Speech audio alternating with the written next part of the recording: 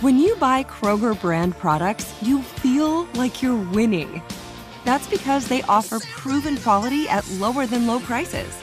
In fact, we guarantee that you and your family will love how Kroger brand products taste, or you get your money back. So next time you're shopping for the family, look for delicious Kroger brand products, because they'll make you all feel like you're winning. Shop now, in-store, or online. Kroger, fresh for everyone. The Hartford understands protecting your business with the proper insurance can be a challenge. The Hartford team can provide coverage to suit your industry.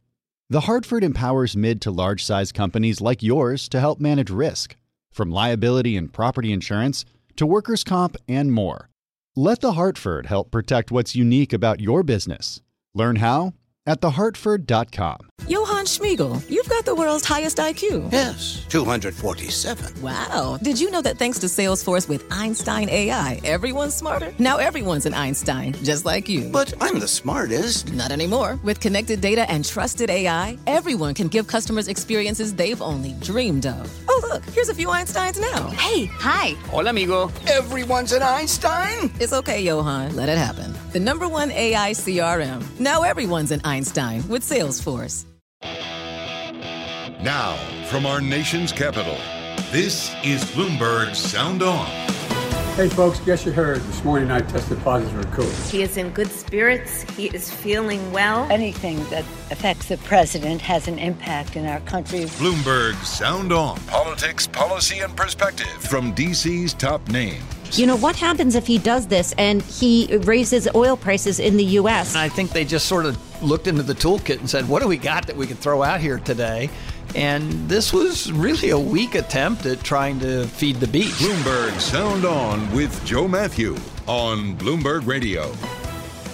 The President of the United States has COVID. Welcome to the fastest hour in politics as Washington reels on news of the positive test, who the close contacts might be, all following Joe Biden's travel to the Middle East and Massachusetts in the recent days. We've been gathering sound and information all day to bring you the very latest on this story, and we'll discuss ahead with Chris Meekins, healthcare policy analyst, managing director at Raymond James. The January 6th committee goes prime time again, but is tonight the finale? We'll examine the legal case being built against Donald Trump and his lieutenants and what we might expect this evening with Michael Zeldin, former federal prosecutor, former special counsel to Robert Mueller at the Department of Justice. Analysis from the panel today. Bloomberg Politics contributor and Democratic analyst Jeannie Sheehan Zaino is with us, along with Republican strategist Doug Heye.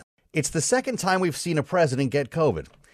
And while almost everything about this pandemic, COVID-19, has changed since we watched Donald Trump go through this, one thing remains the same, and that's the video to reassure the world. In this case, President Biden standing on the balcony overlooking the south lawn of the White House, sun's out, hot day today. He's wearing a shirt and a blazer, and here's what he said. Hey folks, guess you heard this morning I tested positive for COVID. But I've been double vaccinated, double boosted. Symptoms are mild, and I really appreciate your inquiries and your concerns. But I'm doing well. I'm getting a lot of work done. I'm going to continue to get it done. And in the meantime, thanks for your concern, and keep the faith. It's going to be okay. There you have it. Of course, remembering Donald Trump kicked out his own video message, a couple of them around at that time that he was going through this as well. Boy, I'll tell you one thing. Boy, you get COVID, a lot of work gets done. You test positive, we're working here. The White House kicked out a tweet with a picture of the president hard at work, smiling behind the desk in the White House residence where he is now isolated. So a lot of questions over this beyond the work, and that's why they sent Dr. Ashish Shah to the podium, the White House briefing room today. He's the White House COVID response coordinator, and suddenly a very important member of the administration. One of the first questions asked was, do we know which variant Joe Biden has? Here's the doctor. The virus has been sent off for sequencing. It takes usually about a week for that sequencing to come back. That's under normal circumstances. He's the president. The sequencing will get prioritized. So we should have an answer sooner than that. But you can't just tell from a regular test what kind of variant. So the sequencing results will be back at some point less than a week from now. Okay, less than a week, we'll know what he's got. BA5, Omicron, I don't know. Of course, the other thing we all asked was, you probably said the same thing because you follow this stuff. Where did he get it? He's been to Israel, Saudi Arabia, and beautiful Somerset, Mass, all in the last week. Even touched down in Warwick, Rhode Island, where typically good things happen, on his way to the event yesterday. So where do we know where, Dr. Jha? Where was he infected? I don't think we know. I certainly don't know if you have any thoughts on that. Look, I don't think that matters, right? I think what matters is we prepared for this moment. Okay, hold on. Karine Jean-Pierre jumps in, the White House press secretary. We don't think that matters. It matters a lot as the White House gathers potentially hundreds of close contacts. And it's probably smart to find out where the leader of the free world got COVID. Now, so that was one comment, and she did have to get back to that a little bit later. People say, really, this doesn't matter? But fascinating messaging today from this White House. A year and a couple of weeks after President Biden said that the U.S. was close to declaring independence from COVID. Listen to the messaging from the press secretary at the White House today, because basically you're all going to get it, is now what the administration is saying. Here's Karine Jean-Pierre. We knew this was going to happen, as Dr. Jha said. When he joined me at the briefing in the briefing room not too long ago, he said this is everyone was at some point everyone's going to get COVID. What is important is to make sure that you get the treatment that we have provided for folks. Okay, we knew this was going to happen. Everyone at some point is going to get COVID. Remarkable messaging and an evolution from the administration that was elected in part to beat COVID. Now, realizing, of course, that the president's probably going to, be in the residence and he's got mild symptoms, fully vaccinated, double boosted. But of course, at one point, people thought that would keep them from getting COVID. And now it's a matter of managing symptoms. We knew this was going to happen. We never were told that the president was definitely going to get COVID. They were going out of their way to keep him from it. Everyone at some point is going to get COVID. We'll bring Chris in on this now. Chris Meekins is healthcare policy analyst, managing director at Raymond James. He's with us now, correct? Chris, thanks for being here because we all have a lot of questions. I just wonder how concerned you are with the messaging today from the West Wing. Yeah, it's definitely a reversal of messaging, no question about it. Is it dangerous? I don't think it's dangerous, but I think it's going to, when you hear the West Wing say, oh, everyone's going to get COVID, it kind of contradicts the whole desire of everyone has to get boosted, Well, that's right. And I say that, is it dangerous because people are going to say, well, forget it then. Forget the mask, forget the vaccine. We're all getting it. Like Donald Trump said, ride it like a cowboy, Chris. Well, I'm not going to encourage people to ride it like a cowboy. What I will say is that I think that the part of the message that got muddled today was the fact that someone who is approaching 80, as the president is, would normally be at a much higher risk had he not been boosted twice and now taking the treatment that the government successfully made investments in. So I think, at the end of the day, we don't want people to be hospitalized. We don't want people to die. Mm-hmm. But there does seem to be a stepping on the message with regard to how likely people were to get it and what it means for those that do have it. And we are seeing hospitalizations increase, certainly cases in a lot of cities as BA5 becomes a reality here. What do we have? Hospitalizations passing 40,000. That's a little bit of a trip back in time here. Cases over 120,000 per day. Does this present an opportunity for the White House to get serious about COVID again? Chris, I'm asking you that after $10 billion in funding that was supposed to be passed a couple of months ago to replenish therapies and vaccines never saw the light of day. Yeah, House Democrat rank and file members walked away from $15 billion earlier this year of additional funding, and then Republicans decided to hold up $10 billion because there was a fight over Title 42 immigration policy. Mm-hmm. I think it does put additional pressure on the White House to encourage Senator Manchin, if they're able to get a reconciliation bill done, to throw some money for COVID into it. But here's the thing about COVID funding. The U.S. government doesn't pay for flu vaccines. The U.S. government doesn't pay for polio vaccines, right? We have polio first case again. That's right. The New York, first time in more than a decade we have that. So there's a system in place with the U.S. health system to pay for vaccines, pay for treatments. We just need to transition over to that, and then they can focus their resources on areas where they can make a big difference. What worries me is that they haven't been making investments in next-generation vaccines, and they've been a little late to the game with regard to targeting specific variants. There's no reason we shouldn't have had an Omicron or a BA, one of the BA strains, 4 or 5 variant vaccines already available to us. Additionally, if you want to try to prevent transmission, you really need to move toward a nasal vaccine rather than. I thought we'd have that by now, Chris. If investments had continued to be made in the next generation technologies, we would have. So what you're saying is we need funding, but not to be buying vaccines for people, to be going into research and development. What I'm saying is we need funding for research and development for next generations, and then allow the system we have in the U.S., which already covers a wide range of vaccines. So how do you make that transition?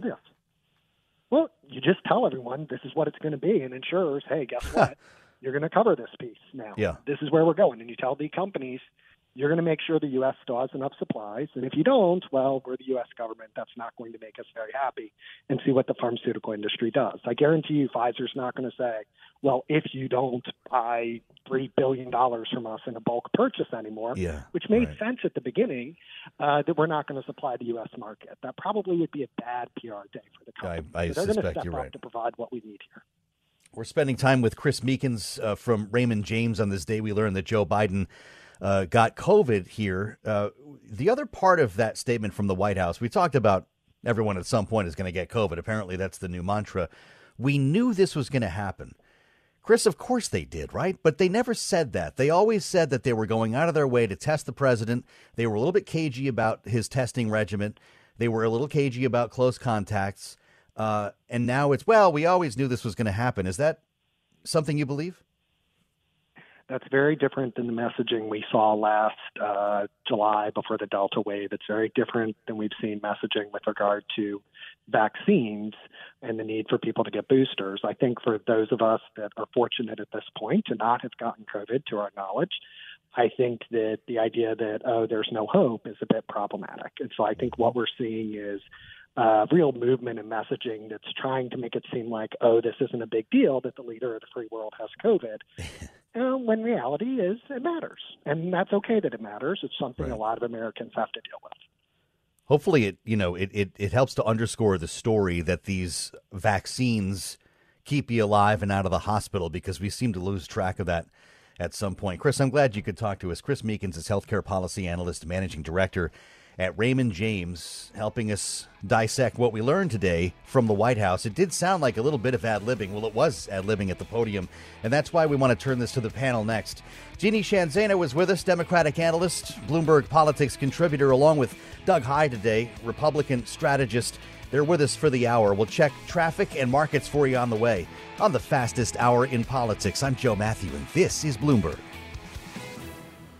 Face it, your business is unique. It faces challenges and risks that are specific to your industry and to the skills you and your team bring to every challenge. You need experienced insurance professionals.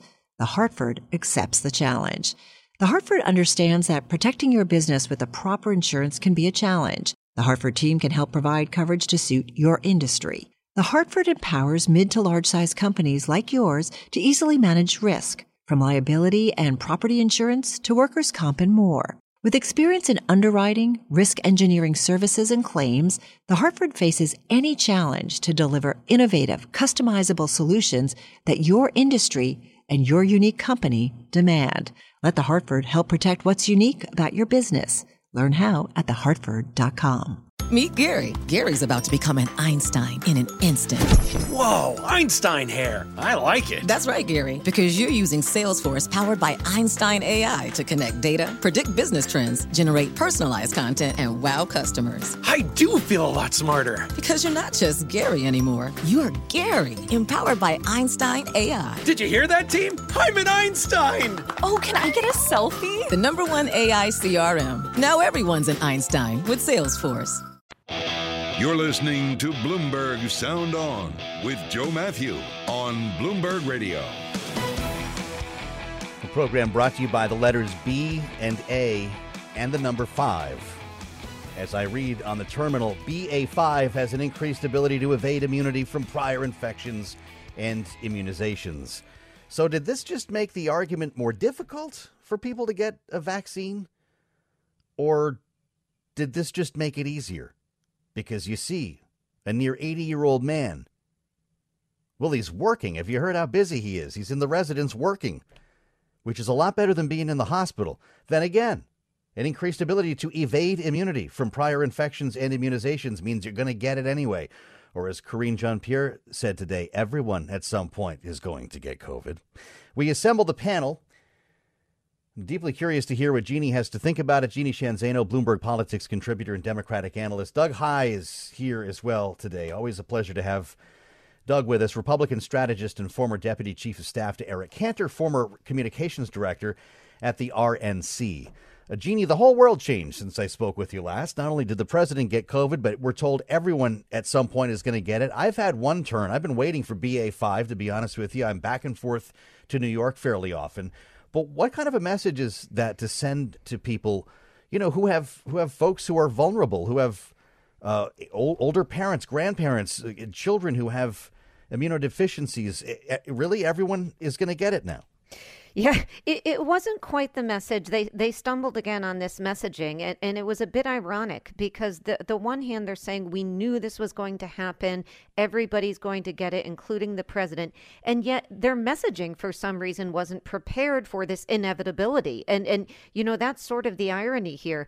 There is a way that they can handle this, and I think importantly, they can handle it by saying very clearly that the vaccination keeps you out of the hospital, off a ventilator, and it keeps your symptoms less severe. So everybody should get it. Congress should put the funding together that we've been asking for. The president is doing fine. He's working. I mean, there's a way to do this, to be transparent, but you know, to simply go out and say everybody is going to get it, so your turn is next, is certainly not the message for a White House to be sending. We played the message from President Biden that he tweeted today, remembering when Donald Trump got COVID. He also did the same thing. Let's just go back in time for a second and listen to former president, then President Donald Trump. So I just want to tell you that I'm starting to feel good. You don't know over the next period of a few days. I guess that's the real test. So we'll be seeing what happens over those next couple of days. Not all that different, really.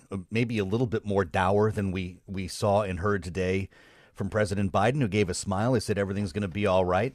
Doug Heye, you used to run a communications shop. What would you have done differently today? Well, the first thing that you do is preparation, as Jeannie said. You anticipate, these eventualities and then the questions that are going to come from them. And this starts not on January 19th of last year, but starts the day after the election. What do we do when the president-elect or the president tests positive, and the vice president, and on down the line? And so I'm very surprised to see them stumble, especially given that Trump isn't the only world leader that we've seen, get this. Boris Johnson obviously got it and was also quite ill. And that's right. Johnson, unlike Trump, was a massive booster, public booster of the vaccine. And, this is coming at a time, Joe, when we're hearing about, a lot of changes potentially in the White House communications personnel, with the communications director leaving.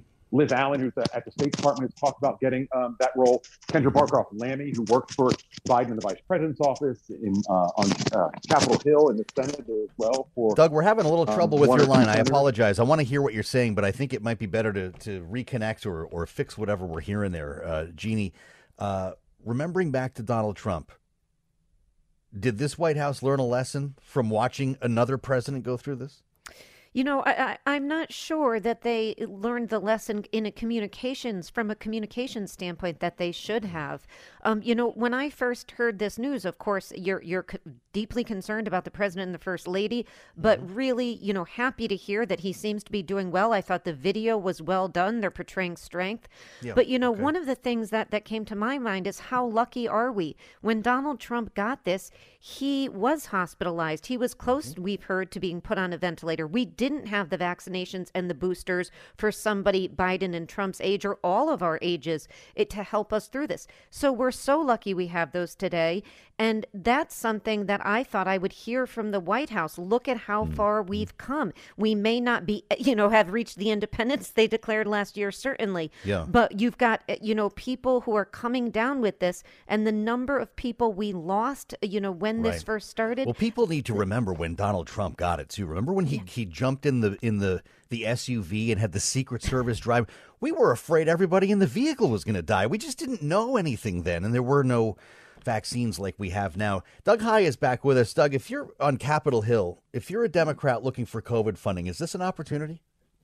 I think it is an opportunity to, re-stress the message, a positive message of, as Jeannie said, look how far we've come. And this is why we need to go farther. And this isn't just COVID. This potentially is also a message that House and Senate leadership can use on monkeypox as well. What does he do tomorrow, Doug? I mean, you go out there and do push-ups on the North Lawn, take a run. What do you do for people to realize that he's going to be all right? Well, we'll certainly see him, and we'll see him not just in pre-shot videos, but also we'll see him in person. And, that may be riding a bike, that may be walking outside, but something not a to bike. Demonstrate that he's healthy. We tried that already. I'm kidding, of course. Doug That's Heye, why he's got to do it again. Do it again. And careful with the pedals this time. Jeannie Sheehan Zaino, our panel, they'll be back in just a bit as we turn to the January 6th committee. This was supposed to be the grand finale tonight. Either way, we're not sure about that, but it will be in prime time. This is Bloomberg. Hearing number 8 begins at 8. Unclear exactly how long the hearing tonight will go. This was originally supposed to be the grand finale, right? We're going to start and finish in prime time. People sitting down thinking they're watching their shows are going to see Benny Thompson via Zoom because he's got COVID as well, by the way. And Liz Cheney and company will, of course, be holding forth. Interesting tonight. We were connecting the dots in the last hearing, at least an attempt to, between the White House and the groups that attacked the Capitol. Tonight, filling in the blanks, as Adam Kinzinger says, on what the president was doing. He says they know. They'll have a tick-tock, and we'll be hearing from a former deputy national security advisor. Matt Pottinger will be testifying along with Sarah Matthews, a former deputy press secretary. They were both in the West Wing that day and resigned based on what they witnessed. But I want to recall as well what happened at the end of the last hearing. And for some people, it's like the post-credit scene. Some people were gone by then. But Liz Cheney had quite a statement to make about witness tampering. Listen again. After our last hearing, President Trump tried to call a witness in our investigation, a witness you have not yet seen in these hearings. That person declined to answer or respond to President Trump's call and instead alerted their lawyer to the call. Their lawyer alerted us, and this committee has supplied that information to the Department of Justice. Liz Cheney just going to leave that there. So what will we learn tonight? Let's bring in Michael Zeldin, former federal prosecutor, former special counsel to Robert Mueller while at the Department of Justice. It's great to have you back with us. Michael, are we going to be in the realm of building a legal case tonight? Is this about tying up loose ends? What's your expectation? The objective of tonight's hearing is the final of the 7-part conspiracy plan that the committee laid out on day one. This 7th part of their plan is, as they said it, as the violence was underway, President Trump ignored multiple pleas for assistance and failed to take immediate action to stop the violence and instruct his supporters to leave the Capitol. So I think we're going to get a lot of evidence about sort of the political or moral depravity of that inaction and the committee is going to try to have this in a sense as a closing statement to say he summoned all these people, all part of the big lie. His pressure campaign failed, and this was the last act of a desperate man trying to cling to power, and that, they, I think, will argue, violated the criminal laws of the United States. I'm not sure that they get to that last point. That's the tough part, though, right, Michael? I mean, what does it matter? And I realize that part of the purpose here is to set the record straight for the sake of history, for the sake of it not happening again. But from a legal standpoint, does it matter what Donald Trump did once he went back to the West Wing? Well, it does matter in a legal sense. If a case was going to be brought that President Trump was part of a conspiracy to obstruct an official proceeding and or defraud the United States, leave aside the sedition part of it. But just the defrauding the United States through the perpetration of the big lie, the pressure campaign on Trump, on Pence rather, and the others, then his state of mind would be probative of whether or not he intended to carry out a criminal conspiracy or not. So I think, yes, it is relevant to that. It's corroborative of his state of mind with respect to the official proceeding, obstruction of justice, and the defrauding of the United States. But it doesn't get us standing alone to seditious conspiracy. Okay, well, so away we go. On those grounds, Michael, we don't know when we're going to get a final report, it sounds like. The committee says this was originally going to be the finale, but, well, there could be more hearings because more evidence and more witnesses continue to come forward.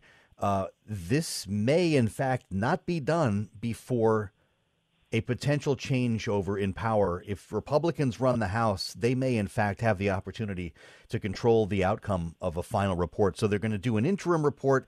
I guess I'm just wondering if this is ever going to be, if certainly Republicans take the House, Michael, if this is ever going to be really concluded, knowing that this could have been the last word tonight, but the committee is allowing for more time.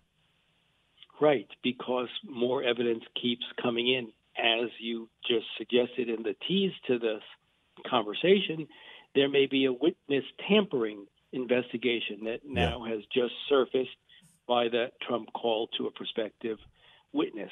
And we know from the reporting in the newspaper that after Cassidy Hutchinson's testimony, more people have found a spine and have come forward to say what they know. So, you can't blame the committee if people who were stonewalling them all of a sudden decide that, you know what, it's time for me to speak that I know, and so it goes on. But of course, from a criminal law standpoint, none of this really matters. The only one that makes that determination is the Attorney General in the Department of Justice, Merrick Garland. Do you expect to hear more on witness tampering tonight? How important is it for them to follow up on that, having opened that can of worms just 2 weeks ago? I think it's important for them to follow up on that because it's a standalone criminal offense to tamper with a witness's testimony, and it doesn't require, this big lie and defrauding the United States sort of evidence. It could be in and of itself sufficient to bring for Merrick Garland to bring a charge. But I don't think that's going to be the focus. I think the focus is going to be on his inaction / cheerleading of the event, and that when pressed by his advisors to call it off, he was reluctant to do so and only did so when they said, look, if you don't do something, your cabinet may invoke the 25th Amendment and try to have you removed. There'll be a lot more where that came from starting at 8 o'clock, I'm guessing. Wonder if we'll have new images, new sounds, certainly new stories from the two witnesses. Michael Zeldin, thank you. Former federal prosecutor with us on the fastest hour in politics. We'll reassemble the panel next. Jeannie and Doug are back in. This is Bloomberg. Face it, your business is unique. It faces challenges and risks that are specific to your industry and to the skills you and your team bring to every challenge. You need experienced insurance professionals. The Hartford accepts the challenge. The Hartford understands that protecting your business with the proper insurance can be a challenge. The Hartford team can help provide coverage to suit your industry. The Hartford empowers mid to large-size companies like yours to easily manage risk, from liability and property insurance to workers' comp and more. With experience in underwriting, risk engineering services, and claims, The Hartford faces any challenge to deliver innovative, customizable solutions that your industry and your unique company demand. Let The Hartford help protect what's unique about your business. Learn how at thehartford.com. Johann Schmiegel, you've got the world's highest IQ. Yes, 247. Wow. Did you know that thanks to Salesforce with Einstein AI, everyone's smarter? Now everyone's an Einstein, just like you. But I'm the smartest. Not anymore. With connected data and trusted AI, everyone can give customers experiences they've only dreamed of. Oh, look, here's a few Einsteins now. Hey, hi. Hola, amigo. Everyone's an Einstein? It's okay, Johann. Let it happen. The #1 AI CRM. Now everyone's an Einstein with Salesforce. You're listening to Bloomberg Sound On with Joe Matthew on Bloomberg Radio. The headline on the Terminal, Jan 6 hearing to make case of Trump as derelict in duty. Expect to hear that phrase more than once tonight. It all comes down to what he was doing during that 187 minutes in which the former president waited before calling on his supporters to leave the Capitol. To that end, great reporting from Billy House on the Terminal. If you want to get ready for this tonight, starts at 8 o'clock, again, Washington time. Billy says, look for the committee to emphasize how, even when, Trump did issue a video to supporters to leave the Capitol. He repeated his fraudulent claim that the election was stolen. Remember, go home. We love you. You're very special. I actually saw an image earlier from the Rose Garden, kind of behind the scenes, if you will, and I suspect we'll be seeing more of those tonight. Let's reassemble the panel. Doug Heye is with us, Republican strategist, along with Bloomberg Politics contributor, Democratic analyst Jeannie Sheehan Zaino. Doug, what's going to be the most effective use of time tonight? I have to admit, hearing a droning opening statement from Benny Thompson via Zoom in his COVID quarantine is probably not the kind of television most people are looking for at 8 o'clock. How do they make it count? Yeah, that's one of the problems that we always have with congressional hearings is members like hearing themselves. And so questions are often speeches, and speeches are even longer. Mm-hmm. What's most effective is testimony directly from witnesses and whatever video they have that we haven't seen. And the combination of the two is what will be most effective. And we should always be mindful of, and it's why we've had so many of these hearings now, is two things. One, the committee knows more than we do. And two, the committee doesn't know everything. They're learning things sometimes in almost real time as we are. Mm-hmm. Jeannie, from a legal standpoint, will there be more added to the case, or is this about telling the story, about wrapping up the story, and I'm sure more wild versions of what happened? I think Representative Loria really laid it out well. She's a Navy veteran. She talked about the fact, can you imagine, you have a ship's captain and the ship is burning and he is there watching it happen and reveling in it. And that's really what they're going to focus on in this 187-minute gap of what he was doing. And I thought that it was so well said by your previous guest, by Michael, when he talked about the political and the moral depravity of that. Now, to your question, whether that rises to the level of illegality is another question, and there's several possibilities, from conspiracy to obstruction to seditious conspiracy to fraud, and now to witness tampering. So there's a lot available there, and I thought Attorney General Merrick Garland yesterday, when he came out with a very strong statement that they are taking this, the DOJ, very seriously and looking into it. So I think tonight it's less about, in my mind at least, the legality and more about the fact that you have the President of the United States doing nothing as people are dying and being abused and the Capitol is under attack. Doug, is the purpose of this committee to build a legal case or set the record straight for history? Or are you going to tell me it's both?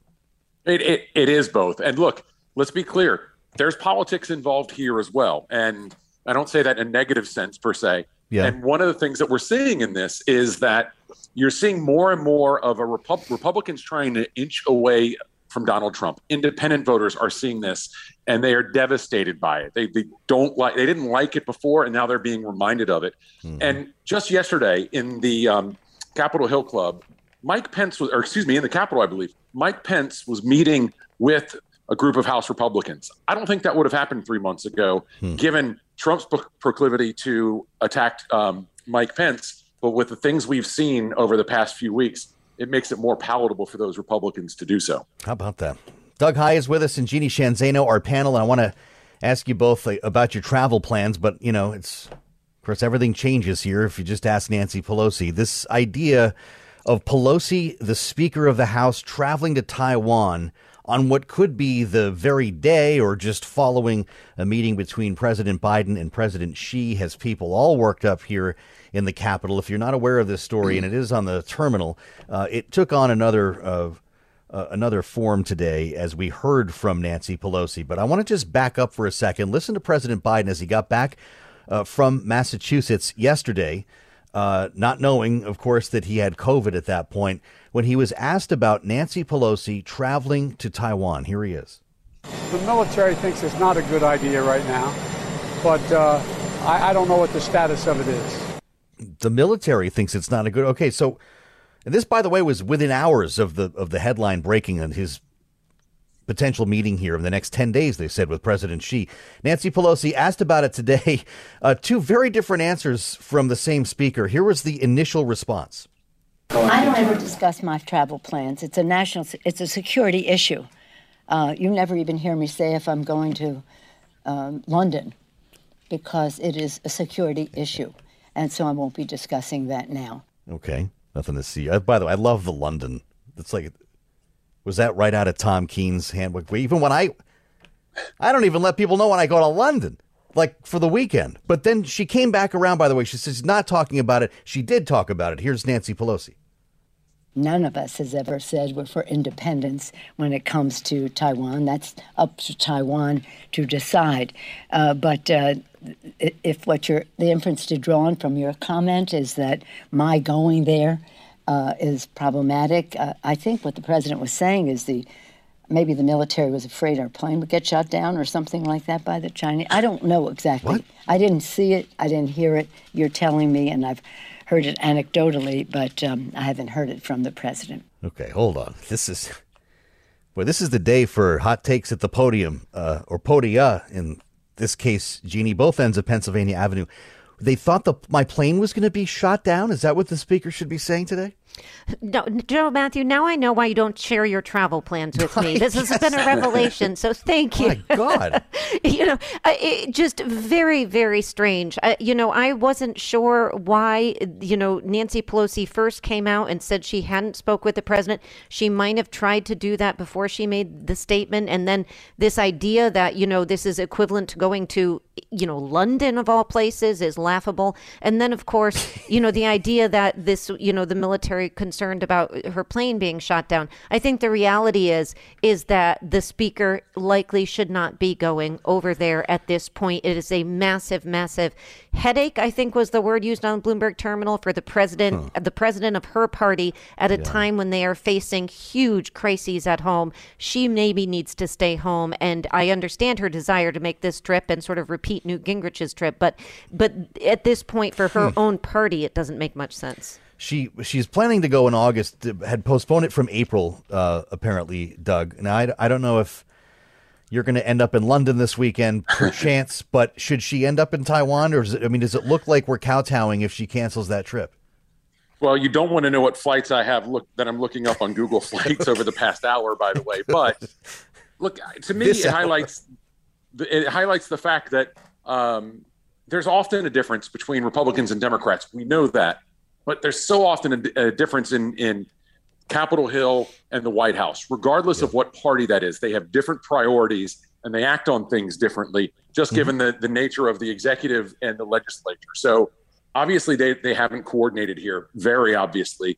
On some level, they may have to do so, given that this has now become an issue.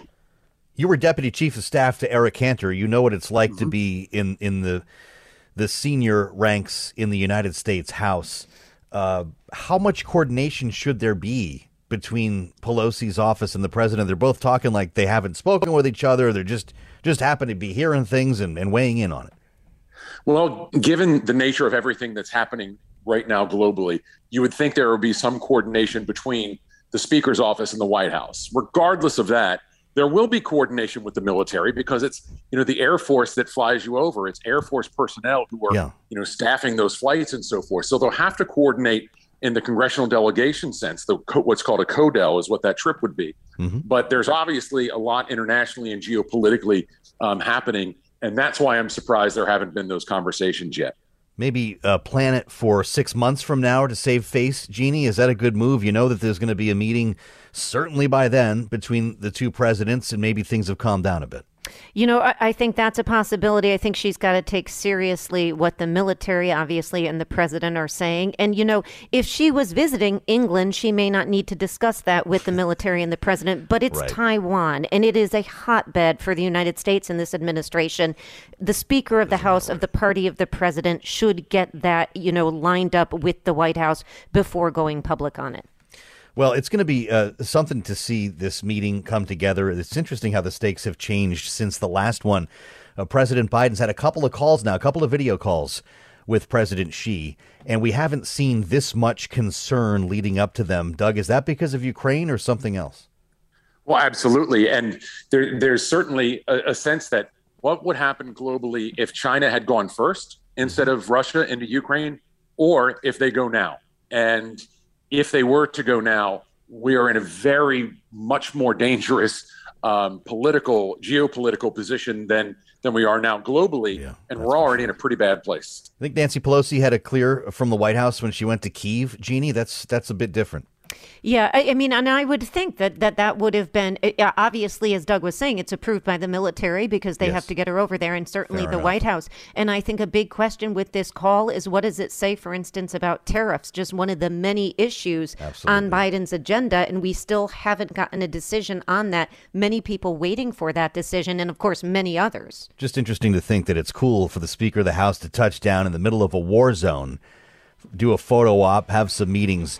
But don't you fly to Taiwan, where there's no war underway right now.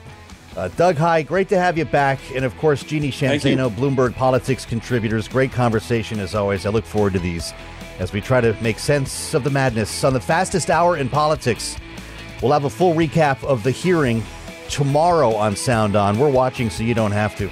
I'm Joe Matthew. This is Bloomberg.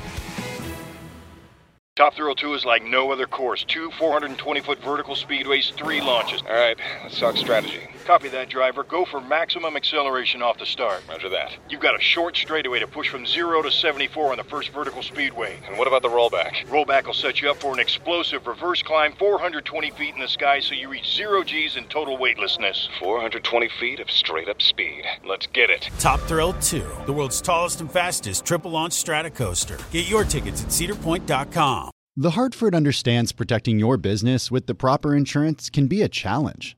The Hartford team can provide coverage to suit your industry. The Hartford empowers mid to large-size companies like yours to help manage risk, from liability and property insurance to workers' comp and more. Let The Hartford help protect what's unique about your business. Learn how at thehartford.com. Join global business leaders and investors at the Bloomberg Sustainable Business Summit, returning to Singapore on July 31st. Take part in solutions-driven discussions on how to drive business value and unlock opportunity while remaining nimble in times of change and greater ESG accountability. Learn more at bloomberglive.com/sustainablebizsingapore. That's bloomberglive.com/sustainablebizsingapore.